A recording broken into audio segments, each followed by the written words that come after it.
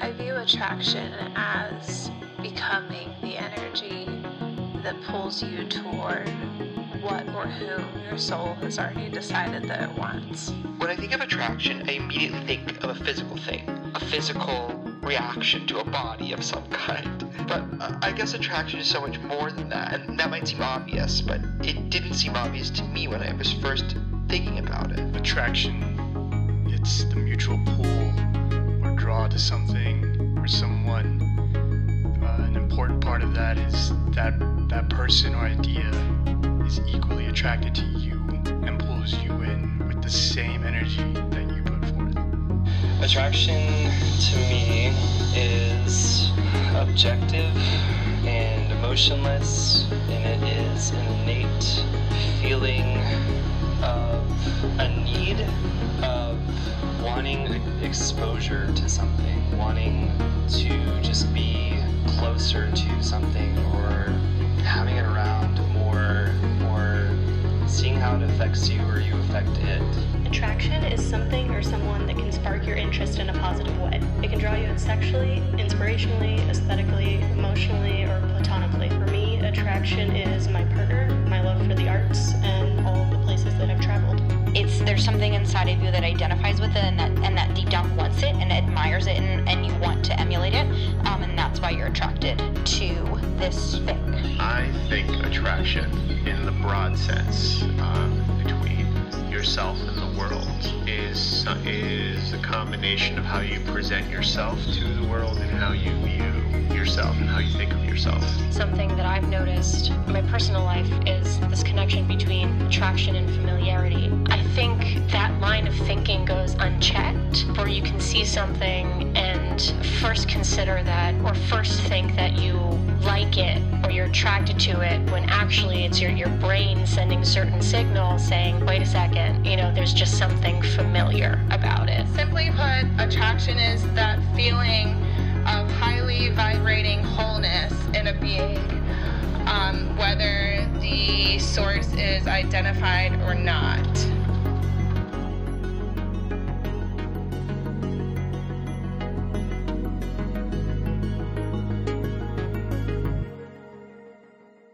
Blast off.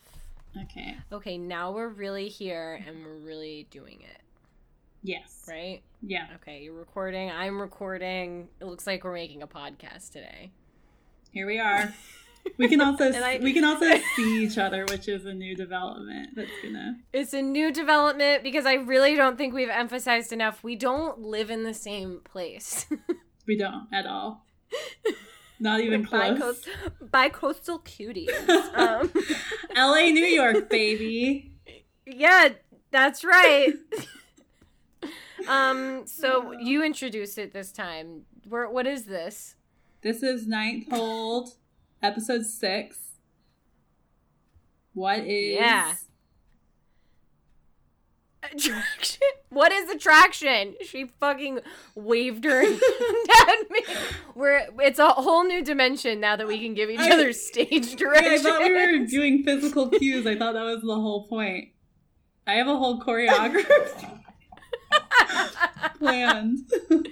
I just winked at her because I don't know what that gesture means, but I think winking is the creepiest thing anyone can do. Like, why? It's so strange to me that someone would just decide to wink at a person in passing, just like out and about in a casual setting.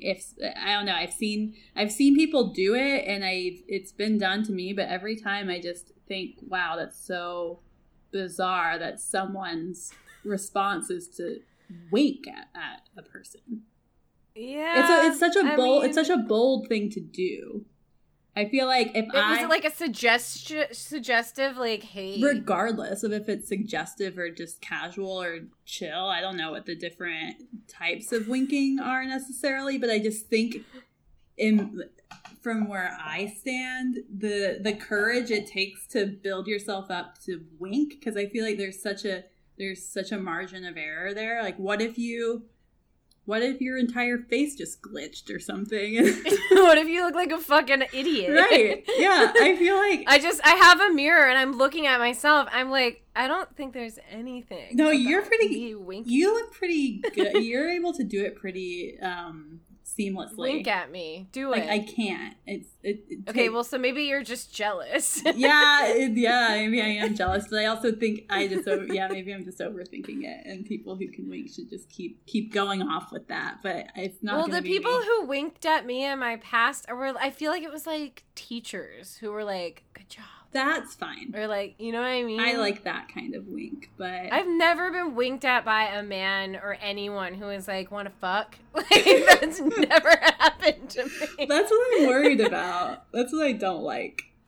That's that. Has that wink happened I don't to you? like. Is that wink I don't like?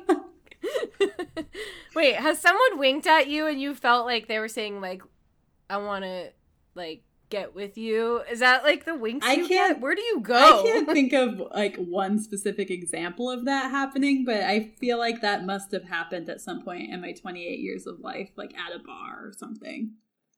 You're not 28 yet, so almost. Slow down. Yeah, well, you aren't there. Well, if you count the 0 year.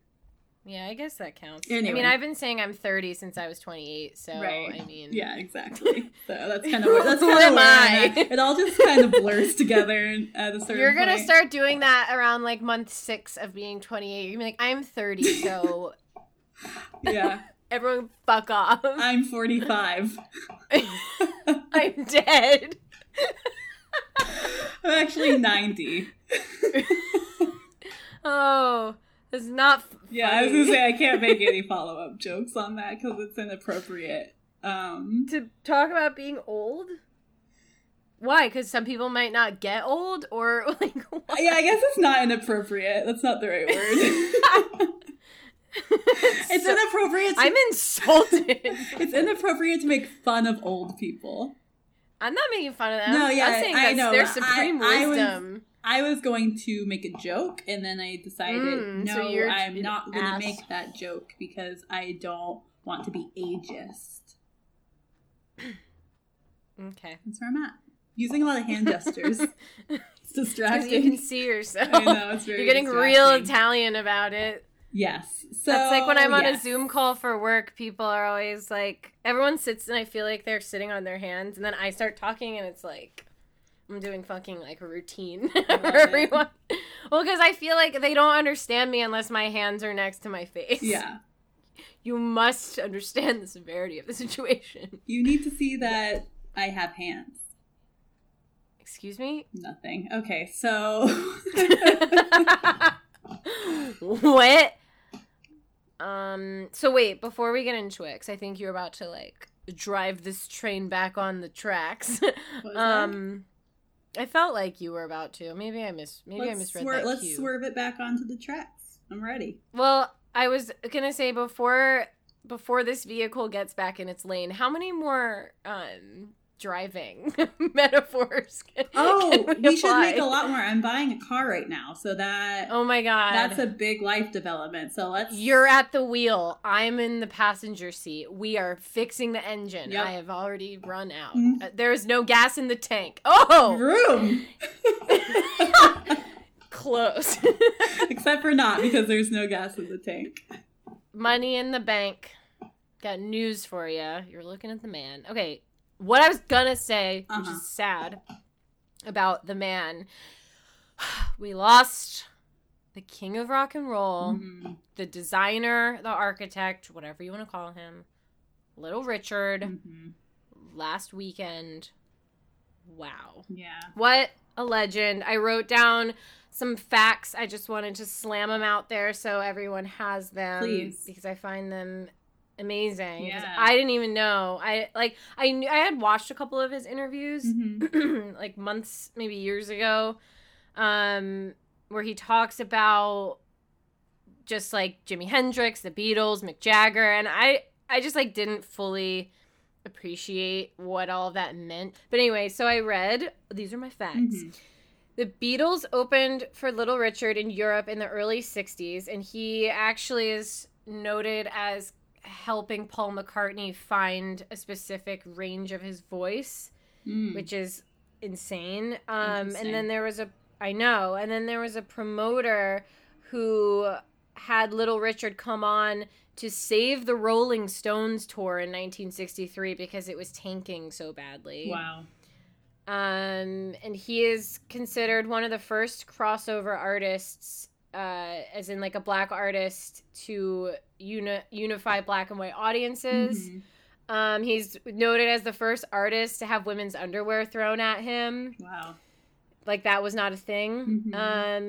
And he was a drag queen when he was 17 named Princess Lavon, which I think is amazing.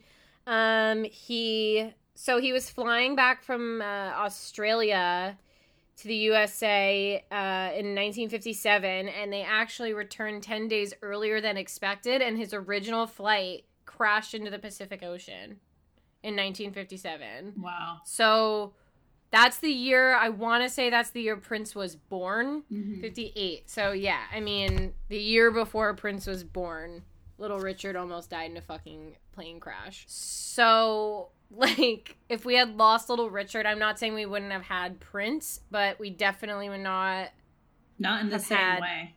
I thought that was interesting. And then just a side note about crazy plane crashes, that I remembered this fact. Anyway, Seth MacFarlane almost died in 9/11, which I knew that for a while, but that's just somebody else that I just feel like it's totally different caliber of talent. What was it? He was supposed to be on a plane? Yeah, he missed his flight. That was the plane that hit the first plane that hit the tower. Seth MacFarlane was supposed to be on that. Wow. Yeah, I know. Anyway, so and Tutti Frutti. Wait, go ahead. What? No, just a quick Seth MacFarlane question. Does he have an EGOT yet or no?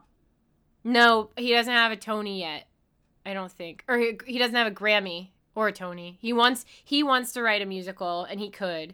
And he was nominated for a Grammy in 2015 or 16. He didn't win it and lost to Tony Bennett and Lady Gaga. Yeah, so no, Seth MacFarlane I think could be in that category. I just don't. He has not done a musical yet. For whatever reason. But the moment Family Guy's on Broadway, I mean, if what are the guys who made South Park and Book of Mormon? If they're on Broadway, then Seth should be on Broadway. And he literally, his voice sounds like Frank Sinatra, which we are going to talk about today too. But he is amazing. And the last two things I wanted to say was that Tutti Frutti is considered the model for rock and roll, which I, in my ignorance, wouldn't have thought that. I just would not have thought that. But everything I was reading, it kind of absolutely makes sense. And also, there's a little bit of lore around the original lyrics of that song. But I'm not here to say it's true or false, but look it up. It's on Wikipedia. It's all over the internet. If you Google like original Tutti Frutti lyrics, they're pretty graphic. And apparently he wrote the original song when he was a janitor at a bus station. So basically he had a pretty incredible life. Those are just like some top line early life facts about him that I thought were super interesting. But that is very interesting. I did not know he was a janitor. Yeah, Princess Lavon at 17, drag queen. And that is also pretty amazing that the Beatles... What'd you say again? That the Beatles needed him opened for him. Help? Yeah, they opened for him. And then the Rolling Stones tour was failing. And so they had Little Richard open for the Rolling Stones, which is like... What? Yeah, wow, what a tour. Yeah, I know. And I feel like he must have been in his 20s at that point. Because in the late 40s, he was in 1949, he was 17, I think. So... I love thinking about that time, though, because when I was reading the Bob Dylan Chronicles, it talks about how his first experience in the recording studio was with Harry Belafonte, and it's like who knew? But I think it's really important and interesting to think about how that crossover was so revolutionary at the time, and Little Richard definitely paved the way for that in a lot of different senses. So he also said, like, I know, rest in peace. He also said in a video interview that someone asked him, like, how does it feel that Elvis sold more records than you on your song? And he was like, I don't care. I'm just glad he got my music out there. Like, yeah, pretty amazing way to take a back seat on your own song because he is a black man and Elvis was white. Like, that's so all fucked. Elvis did. Yeah, I know. Say it louder. Yeah. That's all he did. I mean, so many artists. The Beatles, too. It's a sad time. A lot of death, yeah. Jerry Stiller, too. That was sad. I mean, he was pretty old. And I guess Little Richard was, too. Yeah, so he was. They were both old. Forever, no one lives forever. Man, Jerry Stiller is such a funny guy, too. Ben I feel Stiller. Like I did not see that coming. I definitely didn't either. But I guess that's what happens. Circle of life. Let's just close the chapter of that part because that's sad. Move right along. Speaking of attraction, right? Yeah. I think that we can quite easily segue because, you know, why were people... No, that's not a good segue. I don't know what I was going to say, but what is attraction? That's our topic of the day. Well, yeah, that is our topic of the day, and I think it ranges a pretty broad spectrum, and whenever we decided to talk about this, there was no real pointed, we're going to talk about this facet of attraction and this part only. I think it's, as we like to do on the Ninth Hold, we just kind of talk and talk and talk. And I think and talk. And I think for me, whenever I think about what is attraction, I think about mentally what attracts me and how do I want to engage and what is inspiring and motivating for me to keep me, I mean, especially right now as we're all in quarantine and coronavirus is still happening, like how do you stay in forward motion without necessarily having so much going on around you, and what are the things that inspire you to seek out new parts of yourself or new parts of something that you were kind of familiar with but want to learn more about in a different way. And I think attraction has a lot of different definitions in that sense, where you are attracted to I don't know, just finding out something new and something that piques your interest in a way. And I think that has a big part of that is a big part of what attraction is, and from my point of view. But I think there's also a lot of interesting things I've been thinking about as it pertains to attraction. I was reading a book recently, and it was saying how, from the Lagrangian point of view, the forces that pull and shape a ball's arc into a gentle parabola serve a higher law. It's not in the little details that we must look for the supreme being, but in the phenomena whose universality suffers no exception and whose simplicity lays them quite open to our sight. The universe wills simplicity. Newton's law provides the mechanics. The principle of least action ensures grace. So I think there's something about attraction in that quote from this book I've been reading that talks about how I think the like path of least resistance in things a lot of the time is pretty attractive too, and finding that balance in yourself between kind of surrendering to that grace that is being mentioned in this passage versus like seeking something out actively and being attracted to something in the active sense. So I think there's a lot of different ways to frame attraction and what you're looking for and what sort of pace you're going at with something. Yeah.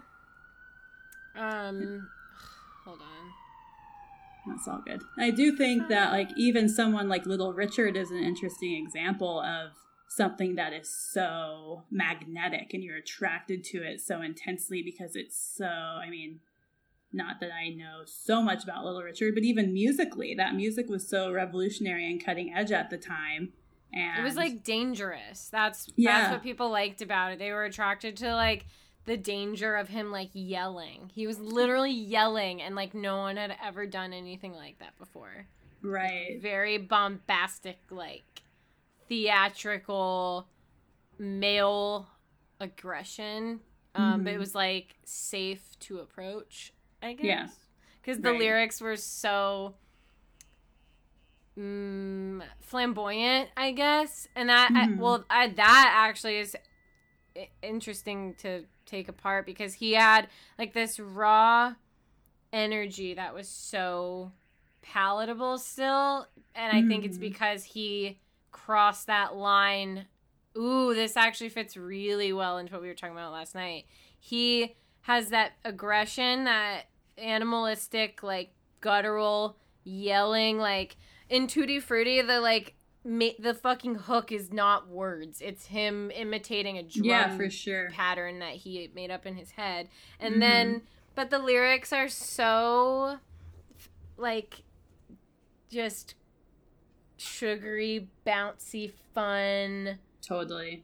Goofy, weird. And then, like, his stage presence, he was, like, in, like, he wore suits at the beginning and then kind of brought in his, like, drag queen essence to it, I guess I'd say, and, like, wore, like, flamboyant, like, he wore, like, flamboyant colors and tassels and shit. So, totally. I don't know, that's actually, I mean, I think rock and roll in general has historically walked the line of, like, pushing you away and then also inviting you in with, like, a warmth that allows you to feel welcome, but also like you're a part of something that is so dangerous and, like, scary, but you're okay because you're a part of it too. I guess it's kind of like when I was a kid, I used to be like, I want to be a ghost because then I can't get scared of them because I am one. Yeah. It's not the same thing, but kind of, I guess. Yeah. Yeah, that's interesting. I think there is something really true about that as far as this sort of, I mean, we've talked about this a lot on the past few episodes as far as the groupthink, mob mentality of things and what is attractive about that. I think that that's pretty relevant and pertains to this topic. And I think music is the example we go to a lot of the times, but it also applies very broadly beyond music too. And people are attracted to that comfort and that feeling and that sort of reconciliation that you're talking about as far as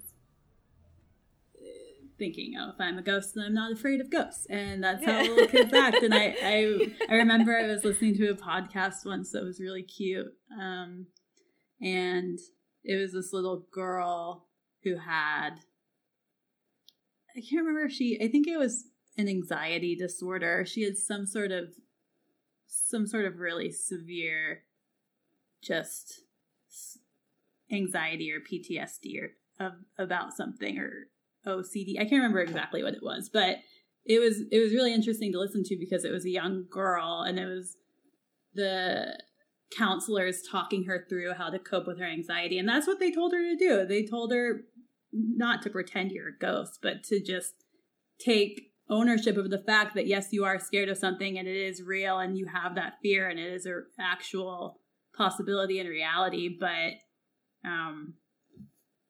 you have to just control it and then let it go and sort of like ride the wave. And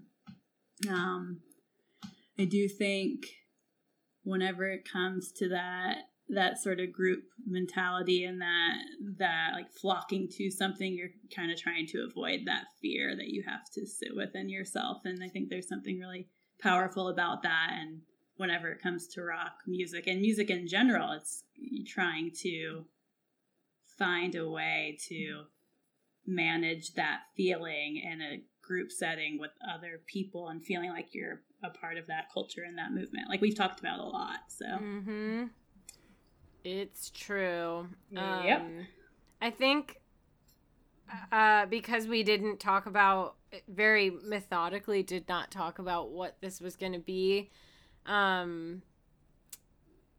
which is a good thing. I obviously jumped in on it from a different angle because we are not the same.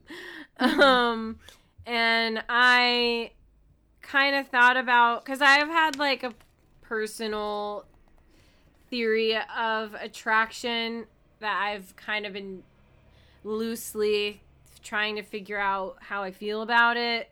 It's kind of based on Freud, kind of based on just like how I feel about people that I am attracted to and like things I'm attracted to or whatever it is. And for me, I realized that if it's like a person, it's usually I can't decide. It's when I'm attracted to someone, it's usually because I can't decide if I want to be them or if I want to them to love me or if I want to like physically, like if I'm physically attracted to them. It's like, it's never just like one of those things. It's always all three. And if it's not all three, I'm like not, it's like the disconnect, it's a complete disconnect.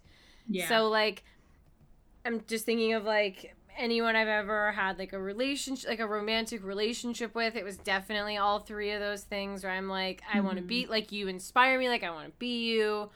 Also obviously physically attracted. And then you also want them to like feed the like narcissist in you and like, and like, you know, approve and validate and approve you.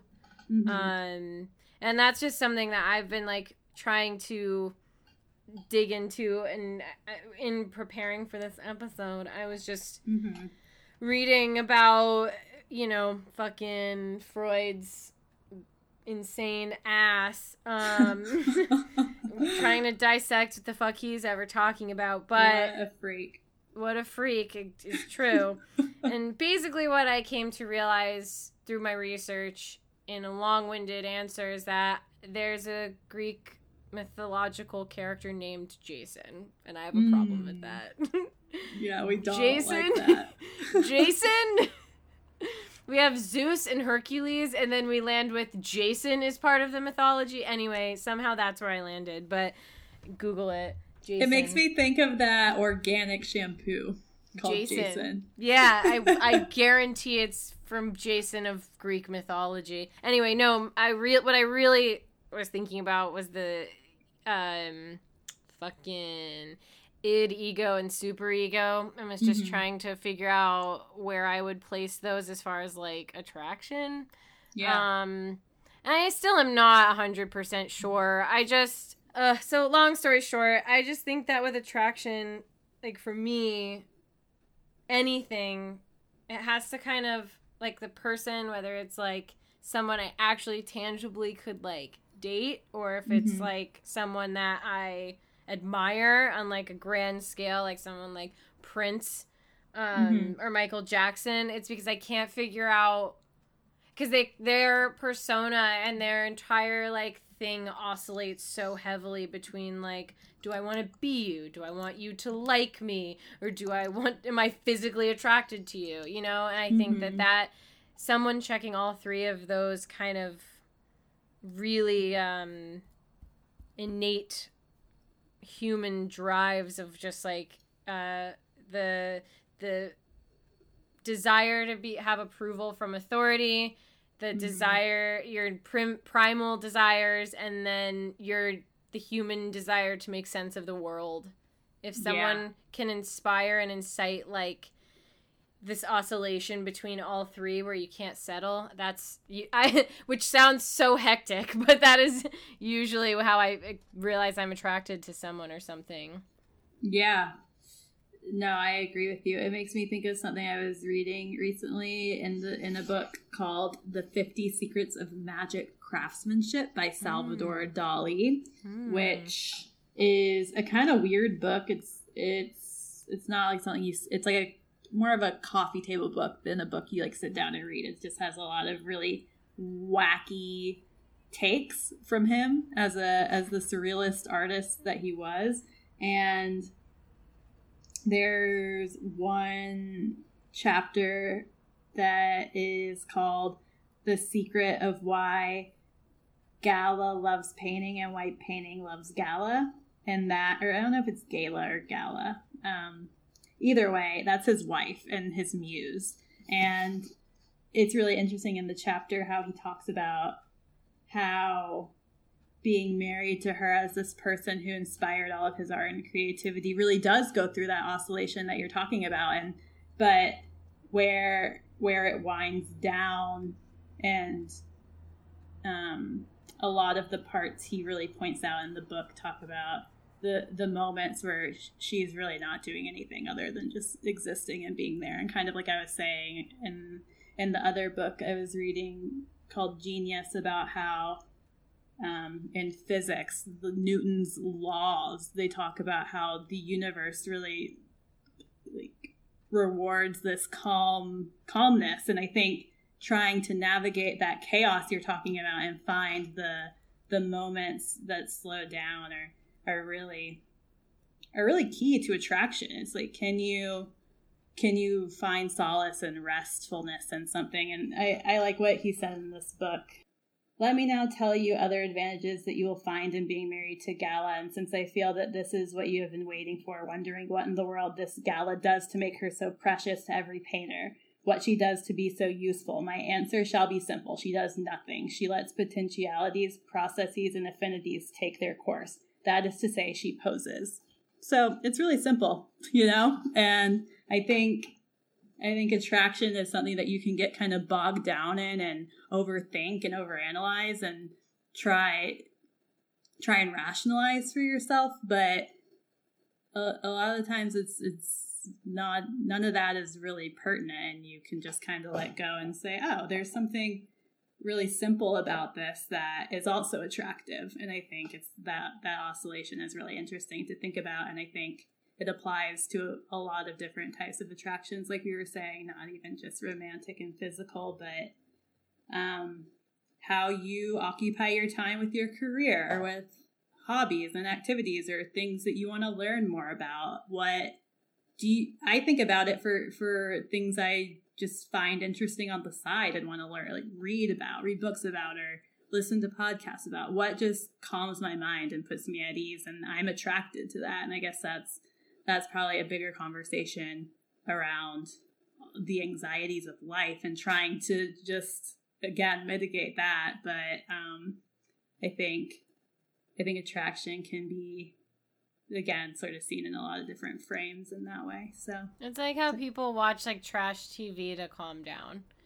Right. You know what they like about it, I think, specifically like thinking like Kardashians or Real Housewives of wherever the fuck.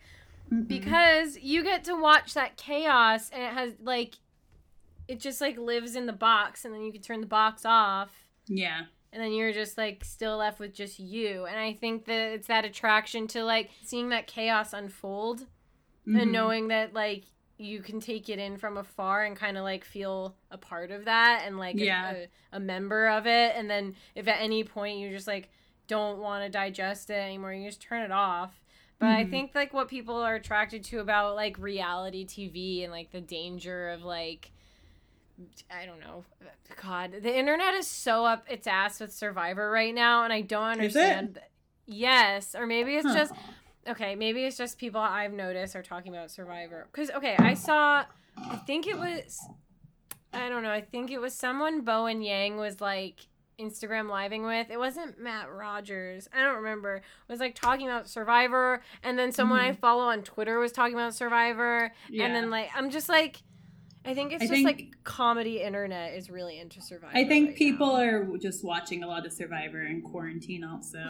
They're just like, I'm the survivor. like, yeah, we're all surviving.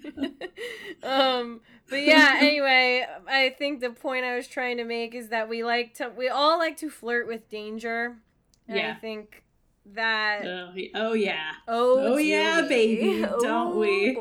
So, but it's not just danger, it's the repulsion to that. It's that protection. So I wrote this down last night. I was thinking about, I said the severe oscillations between danger and protection, being rebellious and following the rules, sexuality and addressing masculine and feminine energy. All of these things satiate the entirety of the id, ego, and the superego. Because I don't remember exactly what each one punishes itself with. I just don't remember. But I think it's when you diverge off of the path of protection a little too far, or if you go a little too far away from the rules, then you punish yourself, whether you're consciously aware of it or not.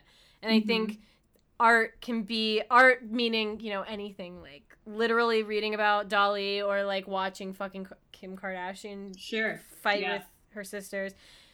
Whatever that is a form of entertainment or art or whatever. Sure, yeah, absolutely, I agree. All of that, I think, gives you that reward of I'm involved in this, but I'm not, and it lets you kind of dance with danger, and your brain punishes you, but then rewards you because you're not actually a part of it. I feel like that must be something. Yeah, I mean, I think that attraction and repulsion is a real wave that is going back and forth, just in so many different ways. And you reward people, reward themselves when they make what they consider as the right choice. You subconsciously or subconsciously reward yourself for those things. So I'm just thinking back to something as a concept like rock and roll music. I think that was actually a better segue than I thought it would be, moving from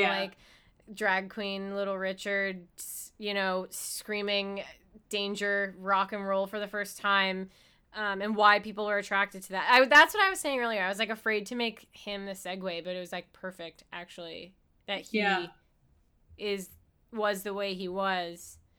And he battled with his religion his whole life. He saw, I think it was a Sputnik go by in the sky, and it was a red burst of light, and he thought that was a sign that he should stop doing secular music. He was so hard on himself, which is really sad.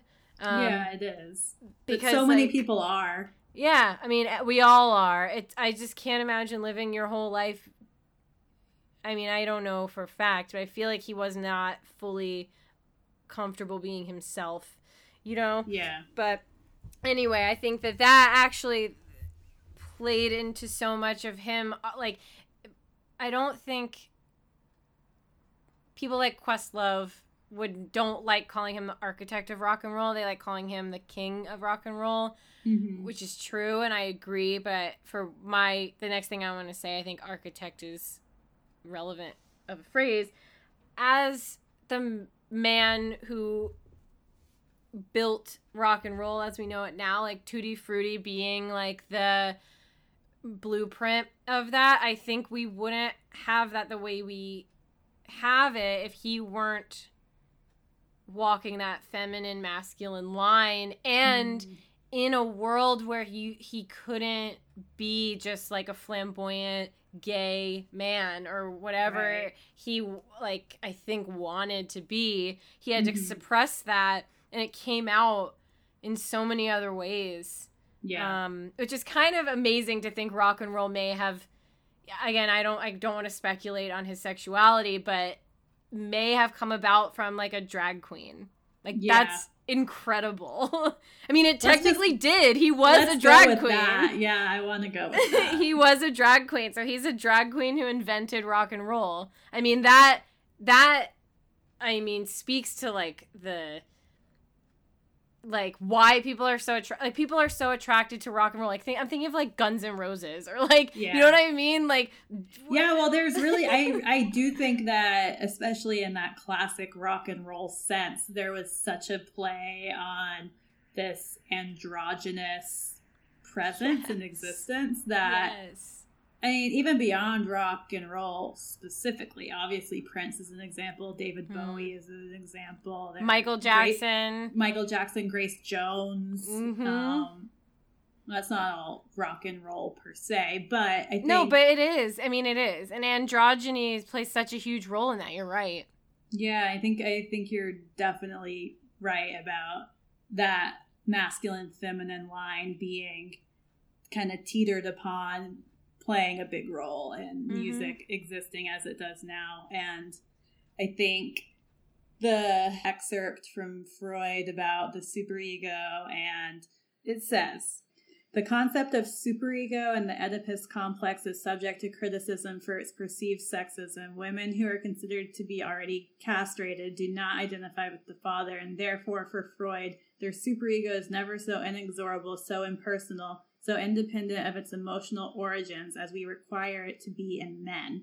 They are often more influenced in their judgments by feelings of affection or hostility. However, Freud went on to modify his position to the effect that the majority of men are also far behind the masculine ideal, and that all human individuals, as a result of their human identity, combine in themselves both masculine and feminine characteristics, otherwise known as human characteristics. Yes, I love that quote so much. And it, like, as it settled when I was reading it yesterday, because it only makes sense as a whole. You have to read it from the sexist part through to the fact that men can't reach the masculine ideal in order to understand the, like, breadth of what he meant, I think. But yeah, I mean, shit, like, talk about rock and roll. I mean, yeah. No, I think you're right. I think there's a lot of conflicting energy in that statement, that people were just trying to, like, create this false ideal that wasn't realistic and hold men to a certain level of masculine expectations and suppress women by saying that they couldn't tap into anything other than these strong reactions that because we're emotional. Born castrated. Yeah, okay. Yeah, I don't think that makes that no doesn't sense. really track to me, but and also the fact that he addressed the masculine ideal or whatever, like that he, like, acknowledged that, like, men can't reach whatever they think it is, but also not addressing the, like, feminine ideal, meaning to me the implication is that we got it. But... Right. No, I think you're right. I did want to talk about this article I sent you earlier from Mazarin Banaji, who is a professor at Harvard and wrote an article in a publication called Our Bounded Rationality. And I thought it was really interesting. I don't know if it relate specifically to attraction necessarily, but I think it does relate to what we're talking about as far as how people rationalize things and how people justify and try to make points of things even when they don't really have a foundation for it. Because obviously in this Freudian example, I don't think there was anything that this guy was specifically drawing from as it relates to women having these emotional responses because they were castrated. I'm saying in air quotes. So I think this kind of touches on some interesting points, and it says, I'm just going to read it all, and we can edit it. It says, explanations that are extraordinary both analytically and aesthetically share among others these properties. A, they are often simpler compared with what was received wisdom. B, they point to the truer cause as being something quite removed from the phenomenon. And C, they make you wish you'd come upon the explanation yourself. Those of us who attempt to understand the mind have a unique limitation to confront. The mind is the thing doing the explaining. The mind is also the thing to be explained.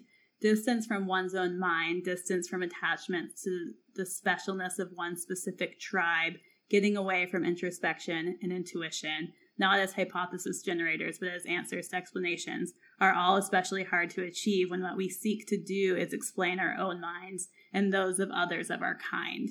So she's like, don't even bother. Don't even bother. She's you like, really shouldn't. She said it's a catch-22 when the machine is trying to understand itself. That's what she said. I really think it's true, and I really think we've caught up to ourselves here. All right, turning it off. I'm just kidding. I'm turning it off. Actually, so I think this is. It's just I remembered a word I learned. I learned this word a while ago because I actually wrote.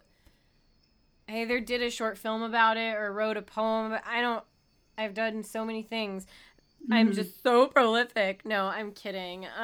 But I remember specifically learning the word cathexis when we were at the other apartment, and I thought it was the coolest fucking word. Do you know what it means?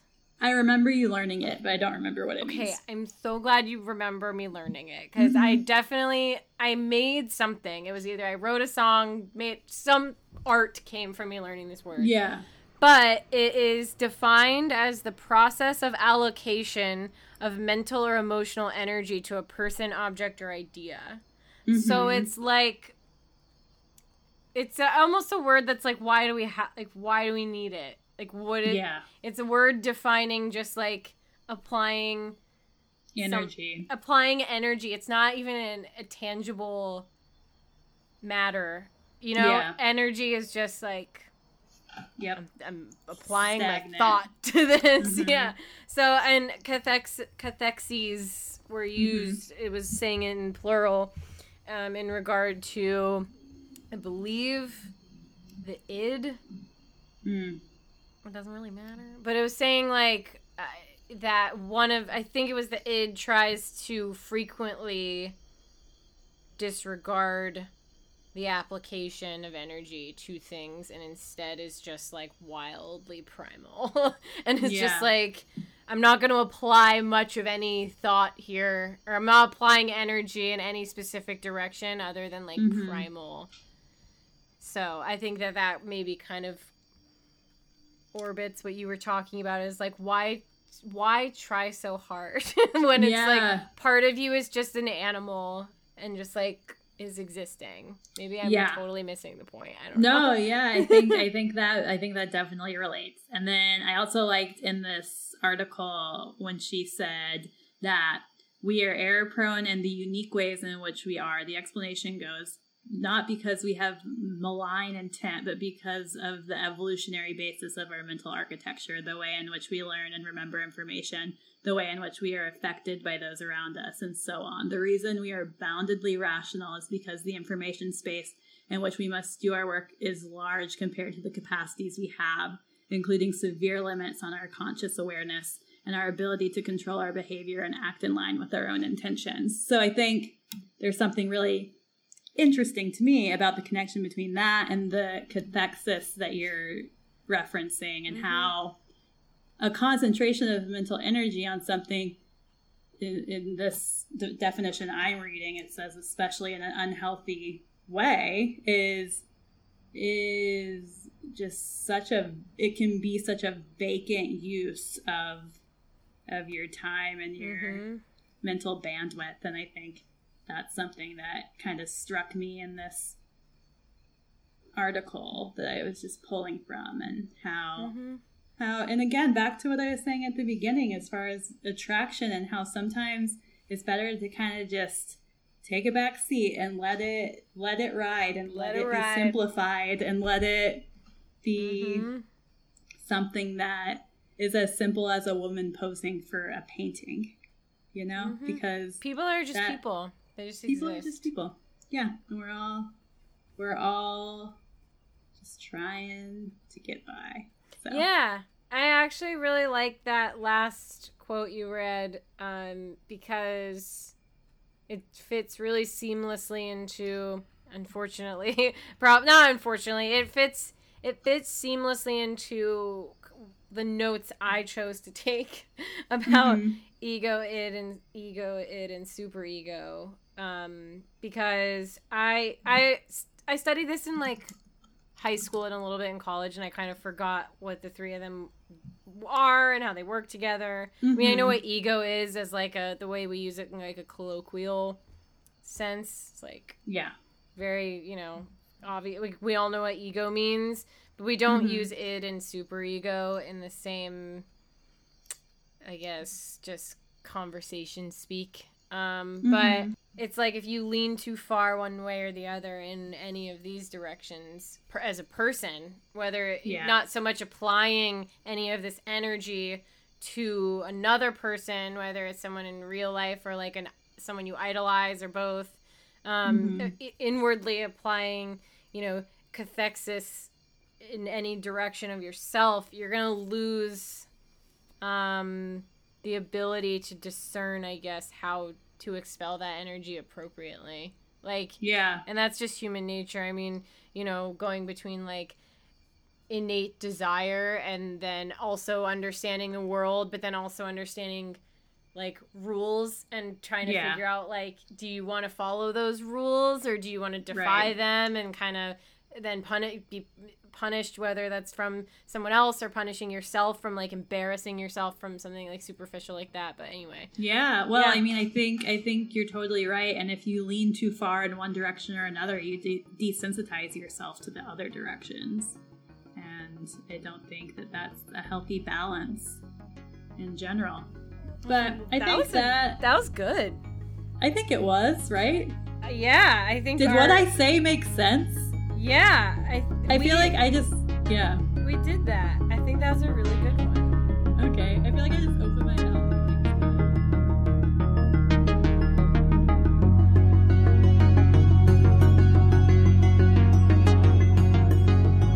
We are adding a new segment to our little fun moments. So we're gonna talk about a couple new songs or newish songs, new to us songs that we've discovered in the past week. Even though this is kind of over like 2 weeks or more, probably a month, a little over that. Let's say since quarantine began. And then from here on out, we'll do our best to keep it relevant so you guys are listening to spicy new music. Because I'm treating this like a radio show now, or like we are a Billboard, Rolling Stone. Hot off the press. Hot off. I just wanted to talk about this new song, Exhale by Yonzi. I thought it was so amazing.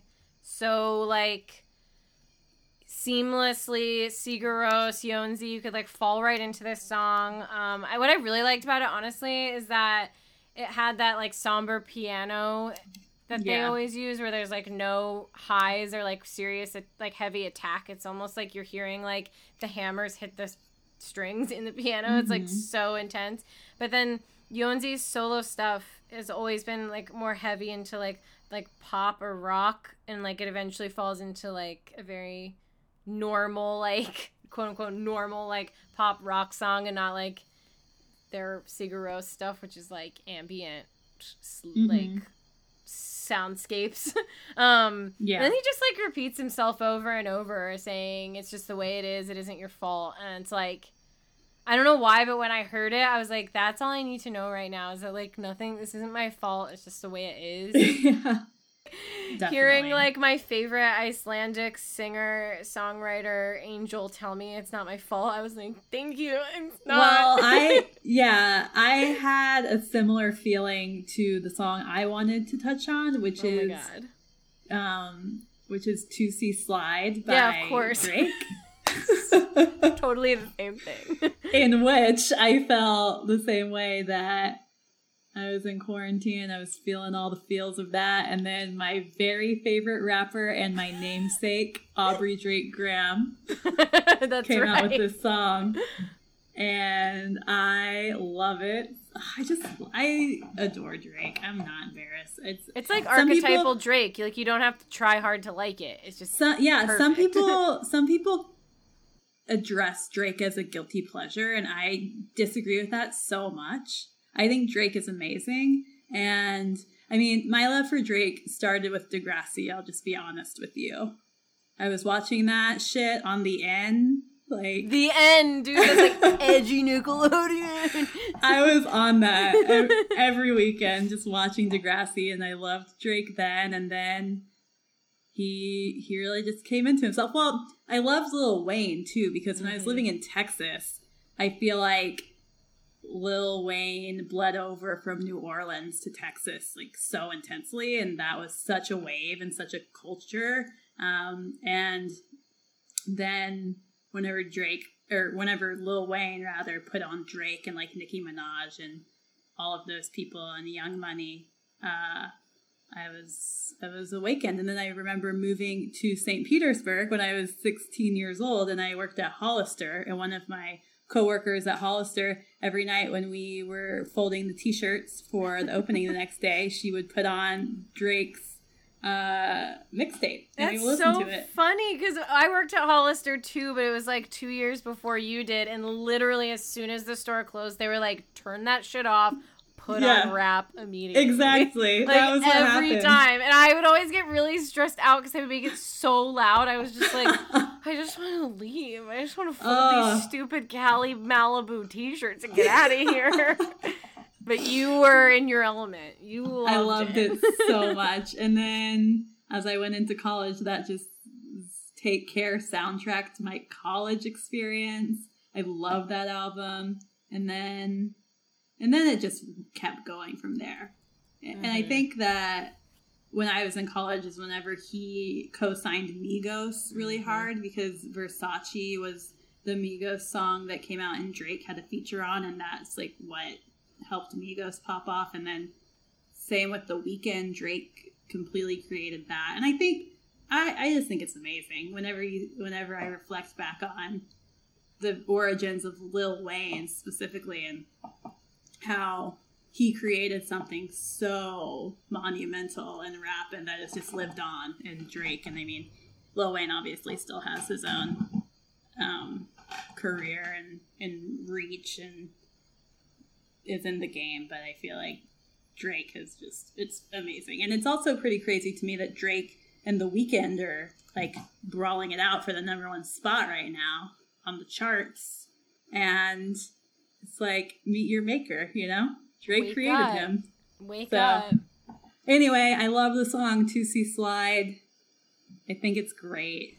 I don't think it should be a guilty pleasure at all. I think it's just because he's so... When something becomes so mainstream, when it's like, you know, combating for #1, people are like... It just makes me happy. Like you were saying about your song. I heard this song and I just perked right up in my quarantine. And the video, Tyler sent me the video, which is so funny. It's basically an architectural digest tour of his house, which is... God.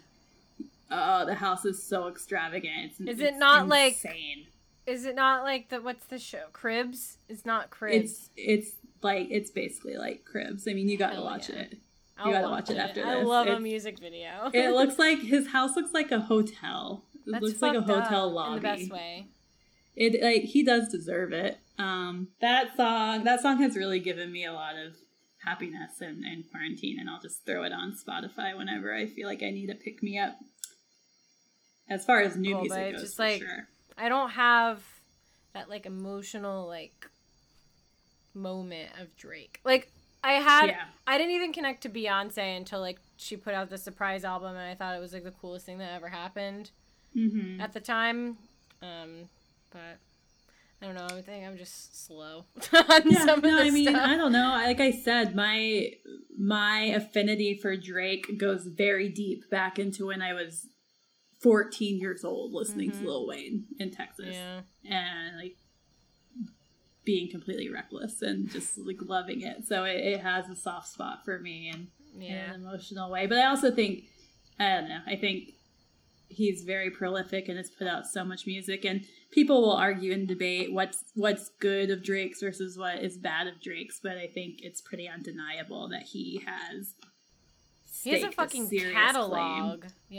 Yeah, he does. I mean, his Billboard chart statistics, they're crazy. I've seen them. Are crazy. Yeah. Like he broke a new record with this song. I'm pretty sure it was.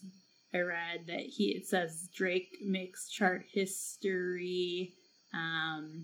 Billboard announced that the rapper became the first male artist to have debuted 3 songs at #1 on the Billboard Hot 100 Songs chart. So I feel like there's always something new with him. And I don't know. He's a superstar. We don't have very many of those.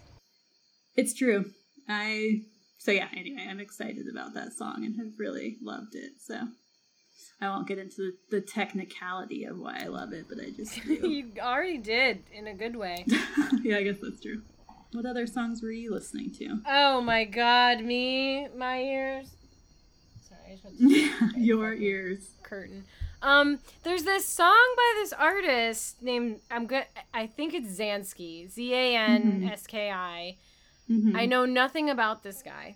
Zero. It was just the first song on my Discover Weekly. 2 weeks ago, maybe. And it started out, and I was like, oh, it's got, like, emo guitars at the top, which, I mean, like, I'm not gonna turn, like, I will listen to Discover Weekly top to bottom unless I hear the baby girl voice, and then I will immediately change the song. Because I have such an aversion to women who sound like children. Anyway, but I'll agree with you there. Okay, thank you. But so this Zanski song was the first song it came on. It starts with like kind of like driving emo sounding guitars, but then this beat falls in and it's like really broken and it's like almost like staticky and like it's dropping like ghost notes and it's like hits really hard really fast, and then like not like a fast song, it just like changes tone really quickly. And then what I also liked about it is the guitars are panned really hard left and right and kind of like disorient in a good way, and it reminds me of what I really liked about J. Paul is how he does that with guitars. It kind of like really hard panning, but yeah, it has like this indie R&B feel, and the vocals are like very indie R&B. I think he's a white guy. He has only like less than like 2,000 followers on Instagram or something. I like keep coming back to this song, I think because it has like those like rock element, like emo music. I don't like emo music. I literally never did. I don't know.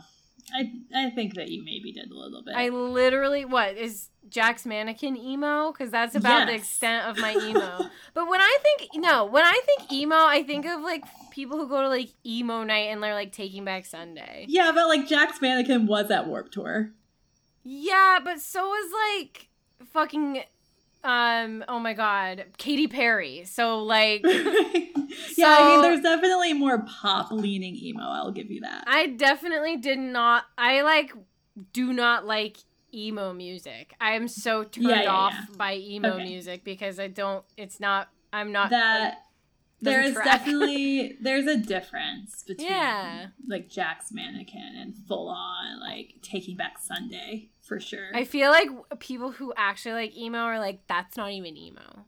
I don't know what emo music is. I think people say like American football or like Fugazi or emo. I don't know.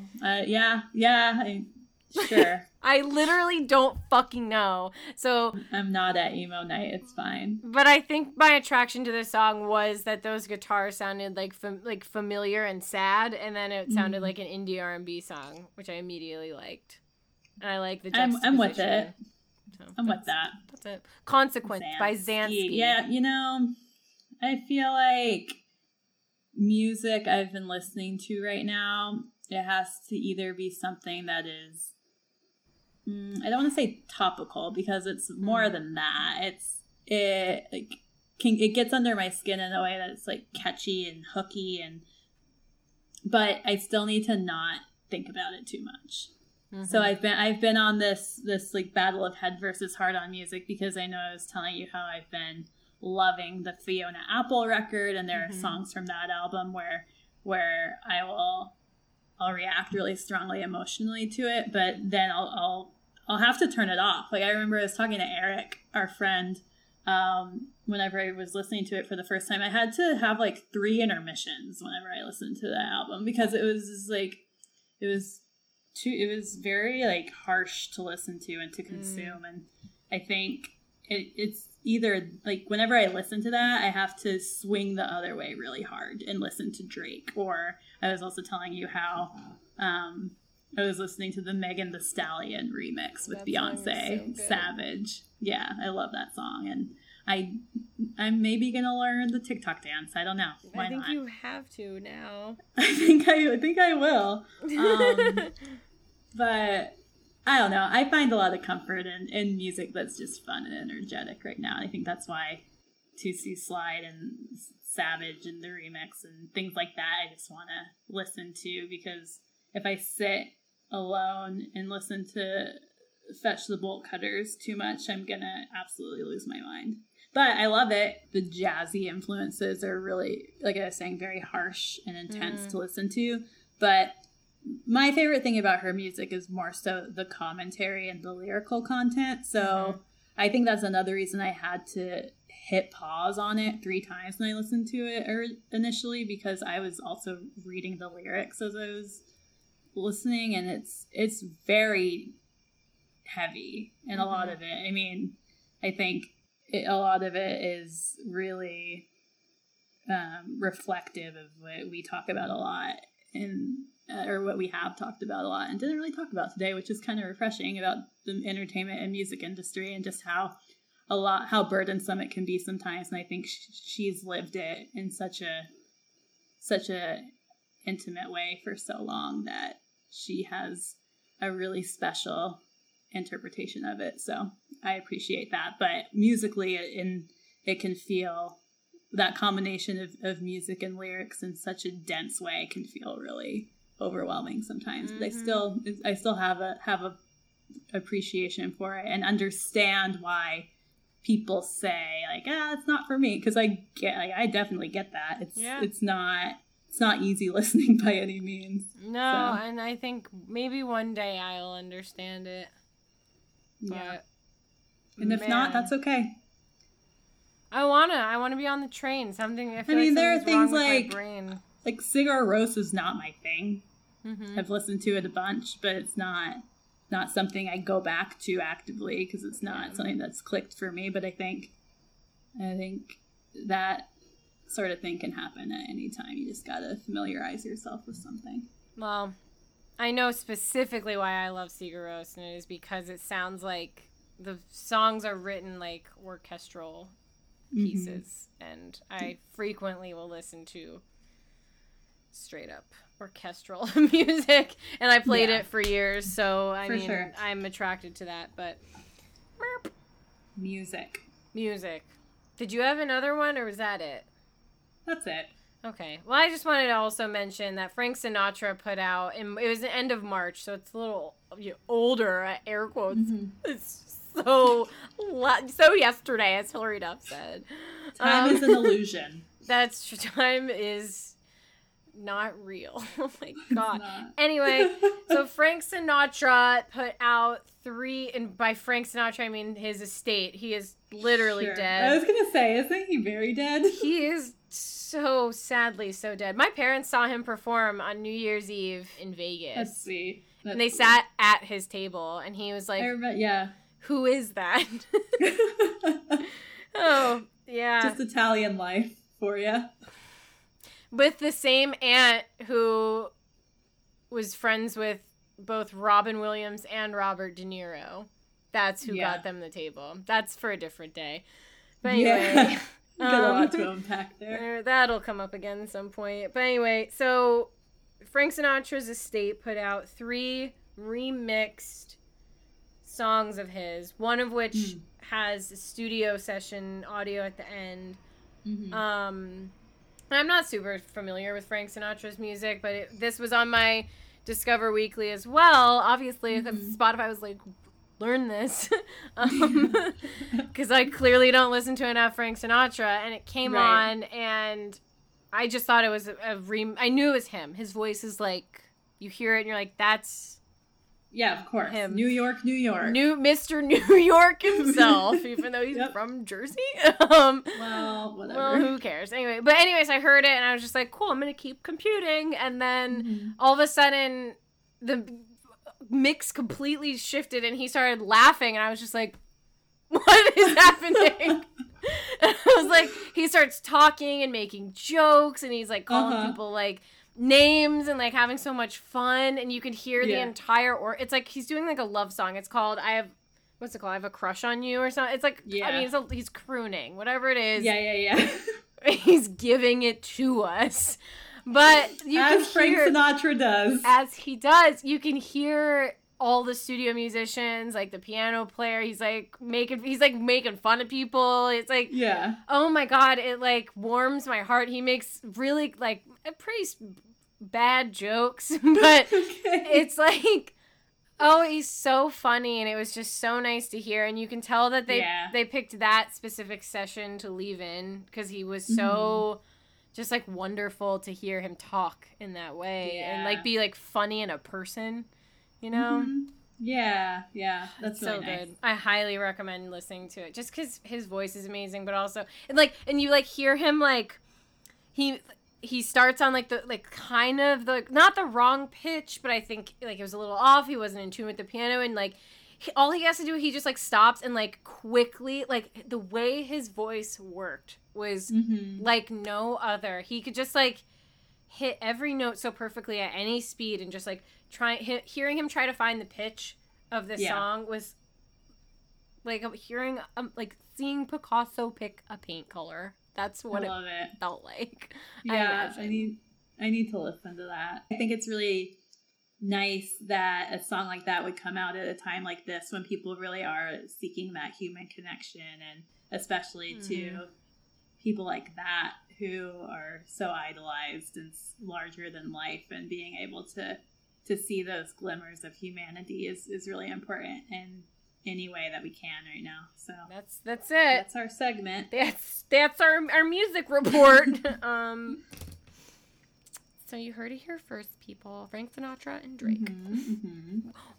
We are breaking bands. We are. Only like the biggest rapper in the world and the most very underground. What were you gonna say? No, nothing. Say it. I was just gonna say that the idea for doing this was to talk about pop music that we like, so that our listeners can have the context. So wait, but we added this segment because, well, I just remember you saying like we listen to new music, and I was like, that's a good idea. Yeah, well, I feel like in our past episodes we've been pretty critical of pop music, and we just wanted to provide a moment to reflect on the current music that we're enjoying, whether it's Drake or a new mix of a Frank Sinatra song or Yonzi or Fiona Apple, whatever it may be, just to kind of give a little context to our musings on pop music. So you guys are just lucky we're talking to you about music. Oh my. You lucky bastards. Yep. No, I'm just kidding. Yep. I'm not. No. But anyway, we love music, so moving right along. Music is my boyfriend. Okay.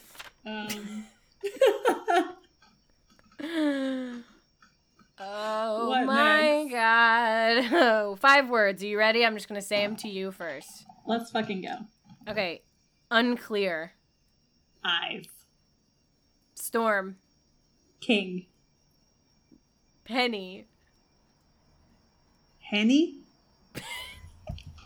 Oh shit. My AirPods. I thought you were saying Henny like Hennessy. I was not. Penny?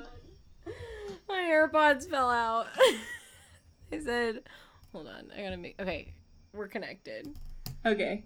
Penny like the coin. Bags. Windshield.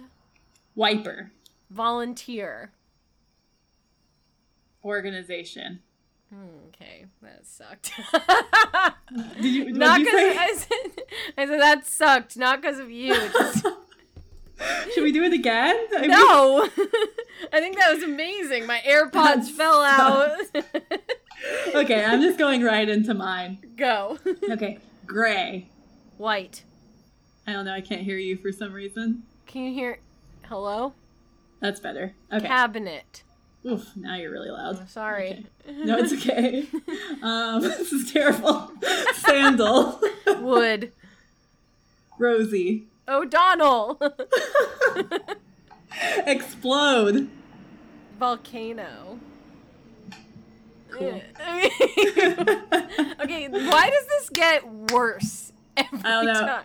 You were breaking up a lot in all of that, so Oh. that was it's neither here nor there. But that's where my confusion was coming from. Look at my yeah, bangs. it's getting bad. We might need to retire the scale. Oh my god, get away from me! I hate them so much. I know. Oh, I'm just kidding. It's great. No, they're not. I look like a boy band. Oh man, yeah. The visual is a whole new world. Let's do the stats. Okay. Okay. Also, 3. no, we're not retiring the word game. I love that it spirals even further out of control every time it gets fucking worse. I want this game to completely dissolve before we decide not to do it.